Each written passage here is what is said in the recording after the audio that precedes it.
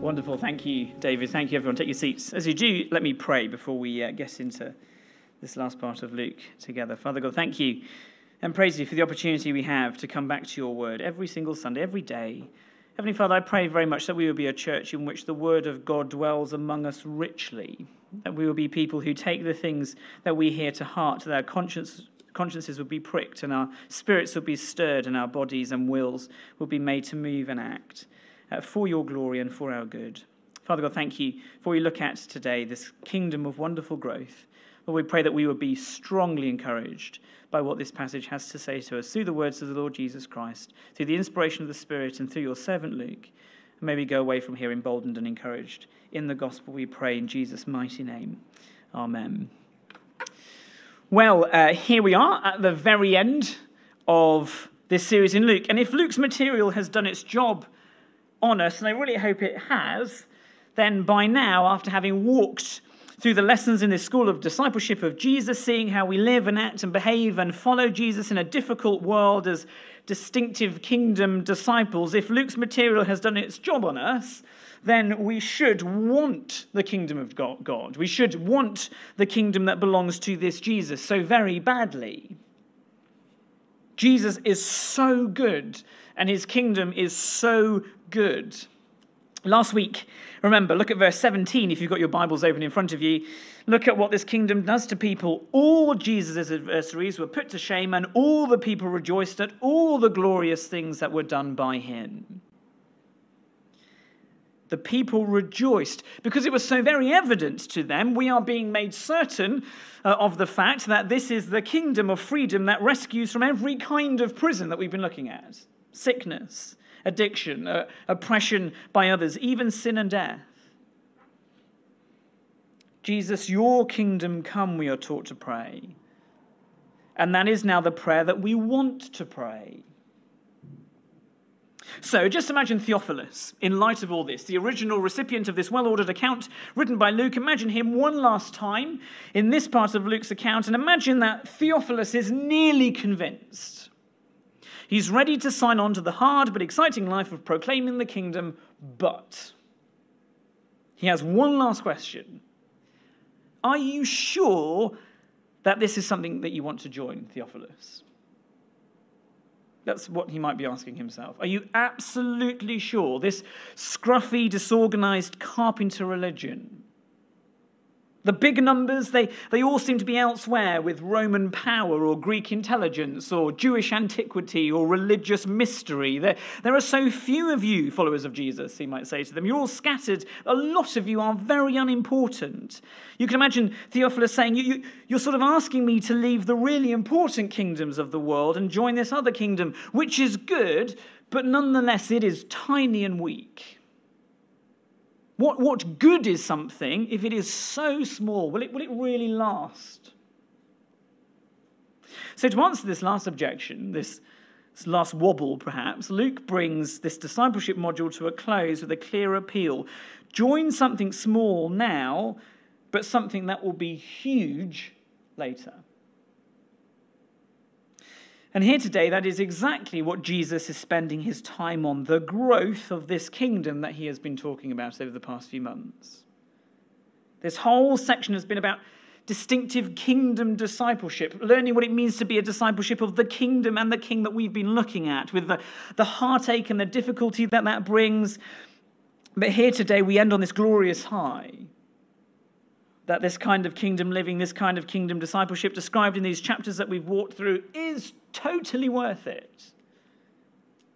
Because this kingdom is the kingdom that will become enormous, the kingdom that will end all kingdoms, the kingdom that looks weak and frail now but will grow and win. And Jesus does that by presenting the kingdom with two very simple comparisons. Verse 18 of our chapter today. Jesus said, therefore, what is the kingdom of God like? And to what shall I compare it? It is like. Well, what is it like? Well, Jesus gives us two simple pictures, doesn't he? And we're going to focus on both of them together this morning. And the two pictures he presents as comparisons to his kingdom is the image of the mustard seed and a blob of leaven. Both of them minuscule now, but both very much bigger later. And that brings us to our first point of 3 this morning, the kingdom now. What does the kingdom look like now as Jesus is speaking? Well, as Jesus speaks, his kingdom is small, isn't it? It's really small. And depending on how you count it, Jesus' kingdom is at best a few hundred people who are sort of following him and listening to him and are being increasingly convinced by him. Or it's actually just 12 disciples, those who are actually specifically called by him as they identify themselves with him. Or just one person, Jesus himself. And Jesus, he reaches for a comparison and he chooses something everyday and insignificant, like the leaven jar, something that at the time would have been present in every home, in every village, or a tiny, tiny seed. So let's have a look at these two images in detail. First, they're obviously both very small, aren't they? The mustard seed is a millimetre big. It's a grain of sand in size. You can't really see it. If you sort of have it on your finger, the teeniest wisp of breeze will sort of blow it away, and you will never find it again. It's minute. And leaven, well, what is leaven? Some people think it's yeast. It sort of is, but it isn't yeast per se. Rather, it's a lump of yeasty dough that's sort of been broken off from a much bigger, larger dough that's sort of ready to be made into bread. And it's this tiny lump that's going to be placed in a jar and kept until a new loaf is needed. And then it's drawn out and it's sort of added flour and water is added to it, and it's proved, and it becomes another whole bit of dough. And just as it's just about to be baked into bread, then another little lump is sort of pulled off, and that's the new leaven lump, and that's kept, and so on, you see? Some people can keep leaven going for years and years, constantly breaking off tiny pieces, feeding it water and flour, constantly keeping it raised and feeding people. But leaven on itself is just a tiny blob of mush. It sort of fits in your hand. It's nothing significant. It's very unexciting. Not only are these two things small and unexciting, however, they're also entirely useless on their own. In terms of verse 19, you cannot ask a bird, for example, to make a nest in a mustard seed, can you? You can't do that. The RSPB will help you increase habitats for birds in your garden. I know a number of you are properly into this.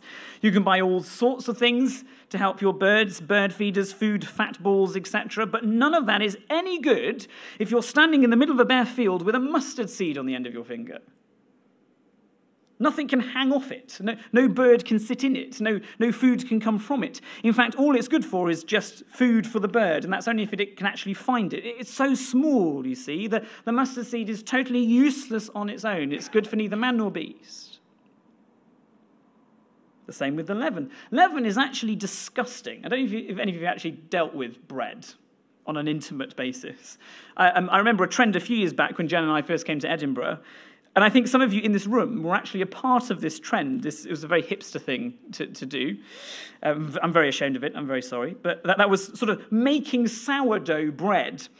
But then you pass on the leaven lump to someone else, to a friend.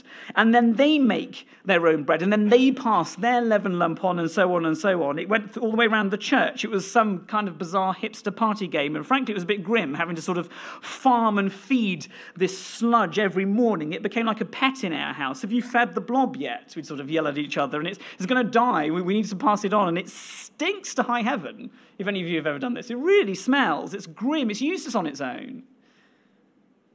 I think the sourdough chain ended actually with us. I can't remember if we even passed it on. It was awful. It ended up in the bin. You see, the mustard seed, the blob of smelly leaven, totally useless on their own in their initial state. But more than that, look at the verbs that Jesus uses next in these verses. Verse 19. The man took the seed and sowed it in his garden. Something that had to happen to the seed to make it more than what it was. But the actual word for sow here in the Bible is threw. So literally, the man took the seed and he threw it in his garden. That's what we read. That's how they sowed seed back in first century Israel. They didn't have nice pots and hanging baskets where you sort of pressed seeds into them. They just had a furrowed earth, a big field, and seeds were just chucked into them. And so with this seed, this 1 millimeter mustard seed, once you threw it, you've lost it, haven't you? You can't find it again. You can't see it. You can't monitor it. You can't mark where it landed. You've just got to wait. It's gone. You can't help it. In fact, you've got no idea where it is. You don't know what's going on until you see the first shoots of the tree beginning to emerge. Likewise, the kingdom of God is like leaven. Note the verb that a woman took and hid in 3 measures of flour, like a tiny ball of leaven hidden in a bigger ball of floury dough. You couldn't distinguish the original leaven from the rest of the dough. It's totally missing. It's gone. Even more so, considering in our passage this morning, it's been hidden, have you noticed, in 3 measures of flour, verse 21. In Bible equivalents, that's 3 satyrs of flour. In our money, that's 35 litres of the stuff. It's like Mrs. Crockett next door has gone mad. That's all the flour in the village. Stop, Mrs. Crockett, there's too much, you're going mental. Can you see the picture that Jesus is sort of deliberately spinning here? Can you see what Jesus' kingdom is like, Theophilus? The kingdom of God is like a minute seed that is thrown away into a massive field. The kingdom of God is like a tiny blob of leaven that is hidden even more in barrels of flour. You can't see it. Can you see? Jesus is saying, Theophilus, you're not wrong. The kingdom of God is really small. And not only small, says Jesus, who is sort of doubling down on this analogy, but it's also treated very perilously, it seems. Almost close to extinction. It's sort of thrown away. It's deliberately hidden, unseen, indistinguishable from all the other things going on in the world. You're not wrong, Theophilus. It's really small. The time of Luke writing this is about 60 to 65 AD. That's sort of 65 years after the birth of Jesus, about 30 years or so after his death. The kingdom is tiny, small, so small you lose it. You would lose sight of it. You can imagine conversations in the villages sort of 30 years after Jesus having walked through them. Oh, yeah, I remember Jesus. I sort of lost sight of that crew that came through. Do you remember Jesus, his 12 followers? Well, he died. Yeah, he died. That kingdom he was preaching obviously didn't come to much, seems to have been thrown away. Can you see? This kingdom is so small, it's hidden in the masses of other earthly kingdoms, other religions, sects, preachers, other things that are going on. It seems to crowd it all out. It's there, just at points totally unseen. Seemingly dead without its founder, perhaps. For Theophilus, he probably has a lot to lose here. His name, the title that sort of Luke gives him, Most Excellent Theophilus, it suggests that he's high status, a well-educated Greek with excellent prospects in life, going far, the son of the empire, destined for great things. Is he really going to throw his lot in with Jesus? In the startup phase, when it's fragile and unproven, and he stands a lot to lose more than his shirt. Well, Jesus, he acknowledges the small, but the examples he chooses are ones which are small now at the start, but grow into something extraordinary later. And that brings us to point 2, kingdom growth. Don't be fooled, in other words, says Jesus, by how small and seemingly unseen all this is. There is astonishing growth. There is a dynamic wow factor to seeds and to leaven, isn't there? Both have a properly biological, exponential sense of growth. And Jesus takes that dynamic and he supercharges it with hyperbole and exaggeration. Seeds are small and pathetic. And so are trees, in fact, when they're young. Any one of you who have planted trees. Friends of ours who live around the corner from us, they have an apple tree and a pear tree in their garden. And they are 2 very, very weak and fragile things. They're 2 years old. And they produce good fruit, but they cannot actually stand up on their own yet. They haven't been seeds for years, but they're so floppy and unstable, they have to be staked to the ground. But if you were to go back in 2 years' time, they will be the biggest plants in the entire garden. Go back 2 years after that, and they'll look as established as the house itself. Exponential growth and strength. It's exactly the same with the leaven, isn't it? Even more so, the way yeast works is to do literal exponential growth. 2 microbes become 4, become 8, 16, 32, 1,024 in minutes, etc., so on, so on. It fizzes and froths, expands. You come back a few minutes later, you sort of do the bake-off kneel in front of your oven stance, and you see that it's pushing well past the tin. The oven begins to be not quite big enough for it. You see, Jesus uses 2 tiny, insignificant, everyday things, but things that everybody knows multiply. Small now, bigger later, things that are designed and built to manifest enormous, exponential, unstoppable, sometimes ridiculous growth.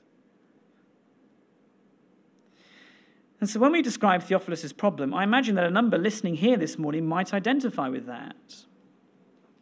Either those who don't know Jesus yet, but also for those of us who do.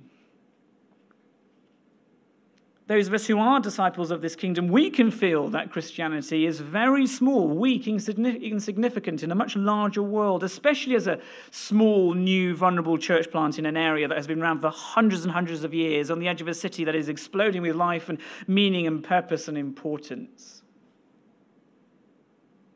Even more so when we look at Scotland and the whole of the UK. Both entities are places in the world of the gospel where the kingdom of the Lord Jesus seems to be fracturing and failing and weakening and declining and dying. Ill, sick, sort of staggering through the ages. Do we really want to be a part of this kingdom? It just doesn't look like very much. But in fact, the truth is, if we'd gone out a bit more, if we ventured beyond our borders, we would actually see a world of astonishing growth. Christianity is the biggest global phenomenon in our world. There are some astonishing statistics which show this to be true, and I think they're worth listening to, and I'm going to share some of them to you for a very deliberate purpose.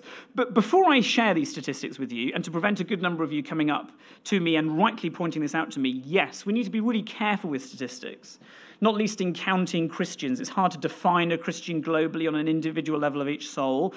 And the numbers I'm going to tell you now sort of come in the context of enormous population growth over the last 100 years. But that being said, the numbers of Christian kingdom growth in the world is staggering. And if someone has sold you the line that Christianity is drawing to a close, into decline, irrelevance, and death, then it is very easy to demonstrate that that is total nonsense.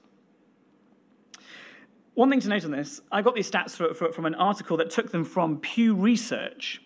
So this is just to show my workings. That's a large, internationally recognized, deeply respected, independent, non-partisan, non-religiously affiliated think tank research organization which takes these numbers very seriously.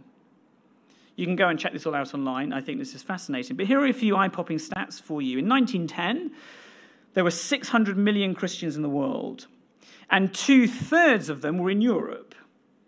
By 2010, there were 2.18 billion Christians in the world, and only 1/4 of them were in Europe, because most of the growth had been in Africa, Latin America, and Asia.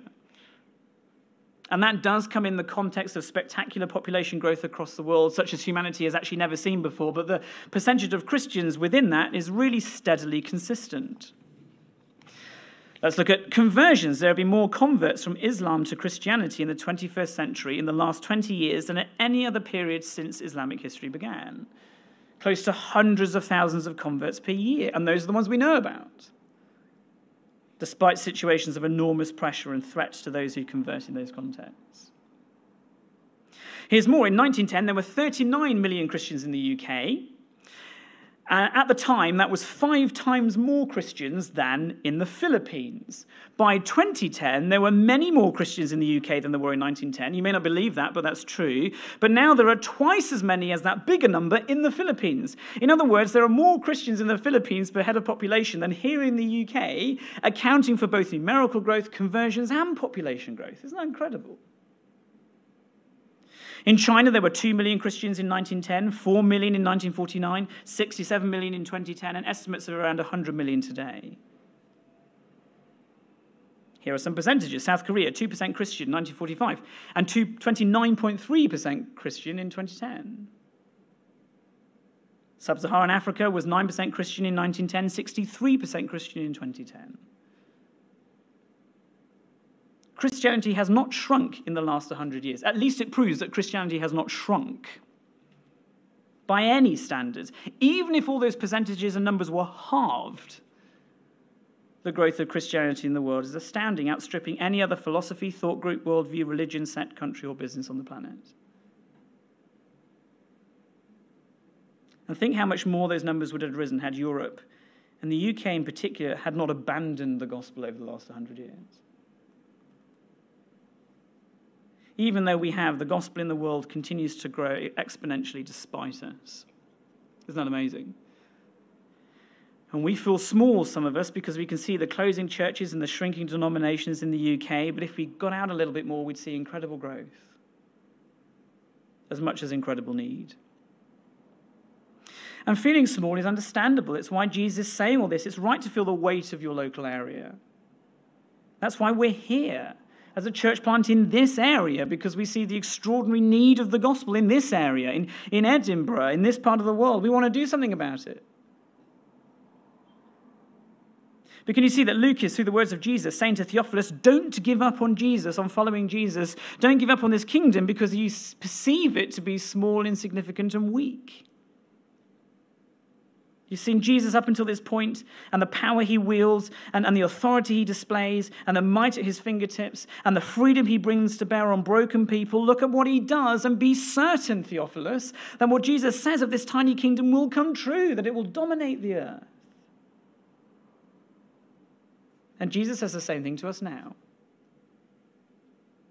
Don't give up, Redeemer, on the kingdom, on following this king, on taking the long, hard road to suffering, costly but distinctive kingdom discipleship, just because you perceive it to be small or insignificant, weak, declining. Because it looks like King Jesus is hidden or he's been thrown away. Because that just isn't the reality. This kingdom of freedom that we've walked through over the course of the last few months, has only ever had exponential growth since one man, Jesus, decided to get 12 guys to be his disciples. And from that group of 12, there are now 2.18 billion souls belonging to him, not including those who have died and are already with him in glory. The media in the West is desperate to say that the church is dying, and in some respects here it might be. The Bible, Jesus is desperate to say that across the world nothing could be further from the truth. This kingdom of incredible growth, even and most especially when the church is decimated, persecuted, butchered, burned, well, history proves it just grows all the more.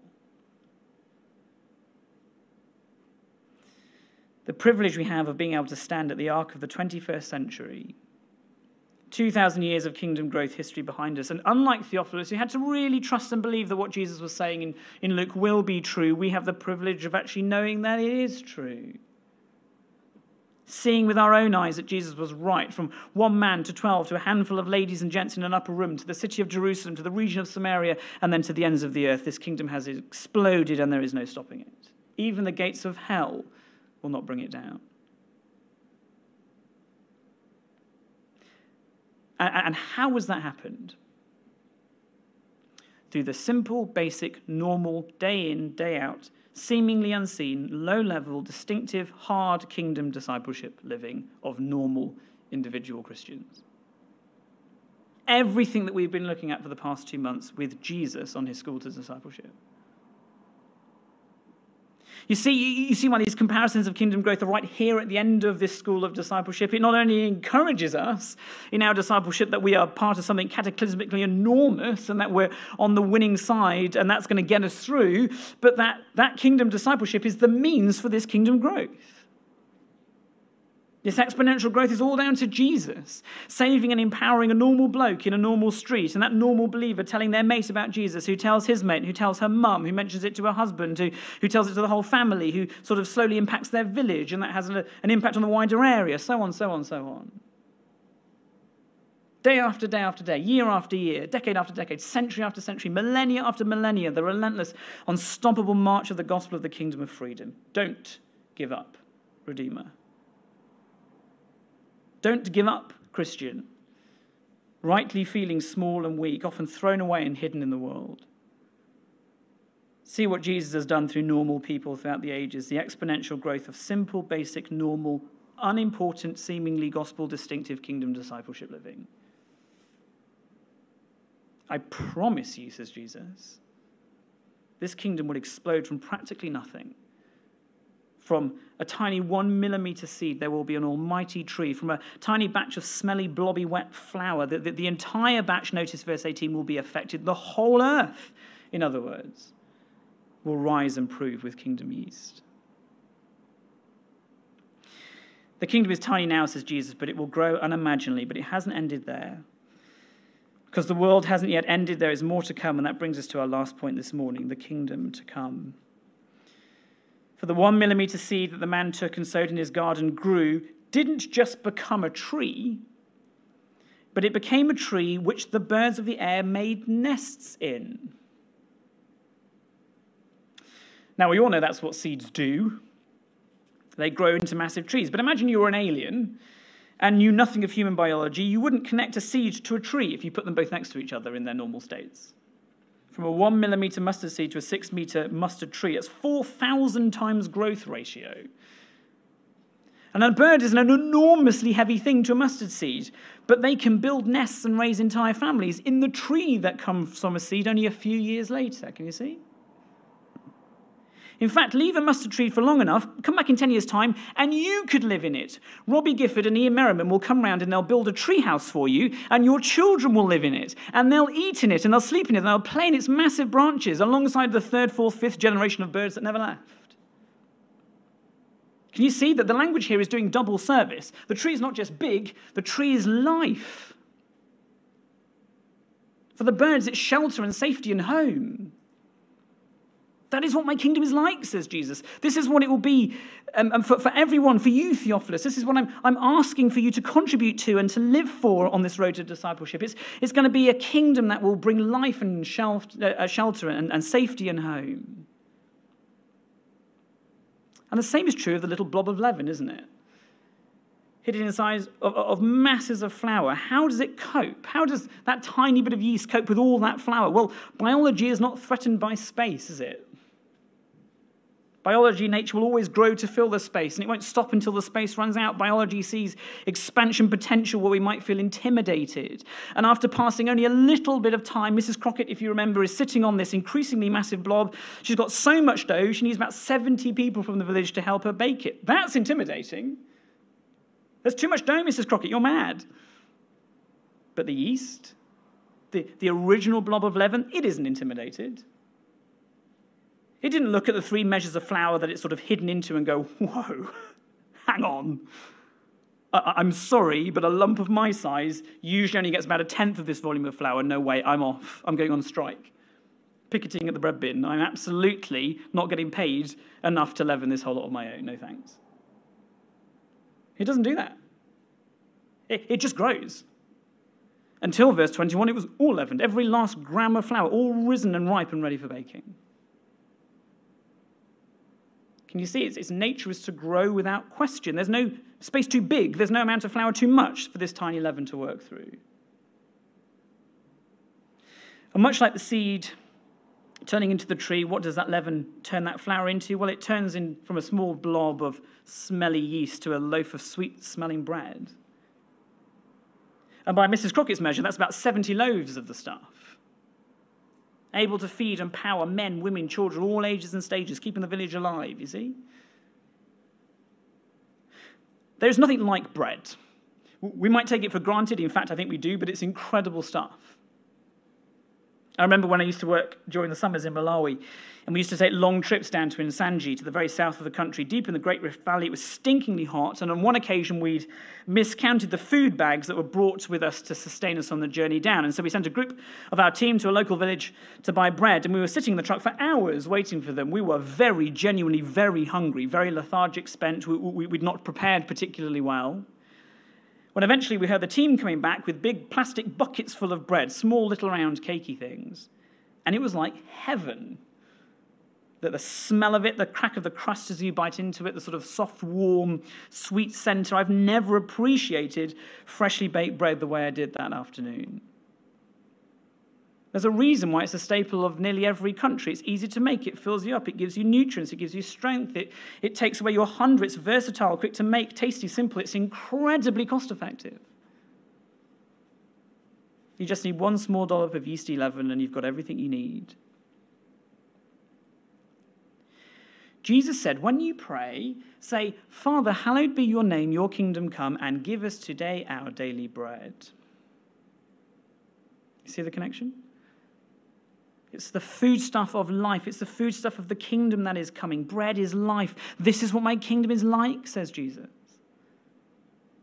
It's not just like an exponentially growing microbe. It is so much more than that. It is life. Bread is life. The tree is life. My kingdom is life. And much like the tree housing and giving life and shelter to birds, so bread feeds and strengthens and gives life to humanity. And in the exaggerated scale here, it isn't a loaf, it's a feast, isn't it? Mrs. Crockett has made a feast of bread, a feast of life-giving food to anyone who wants to receive it.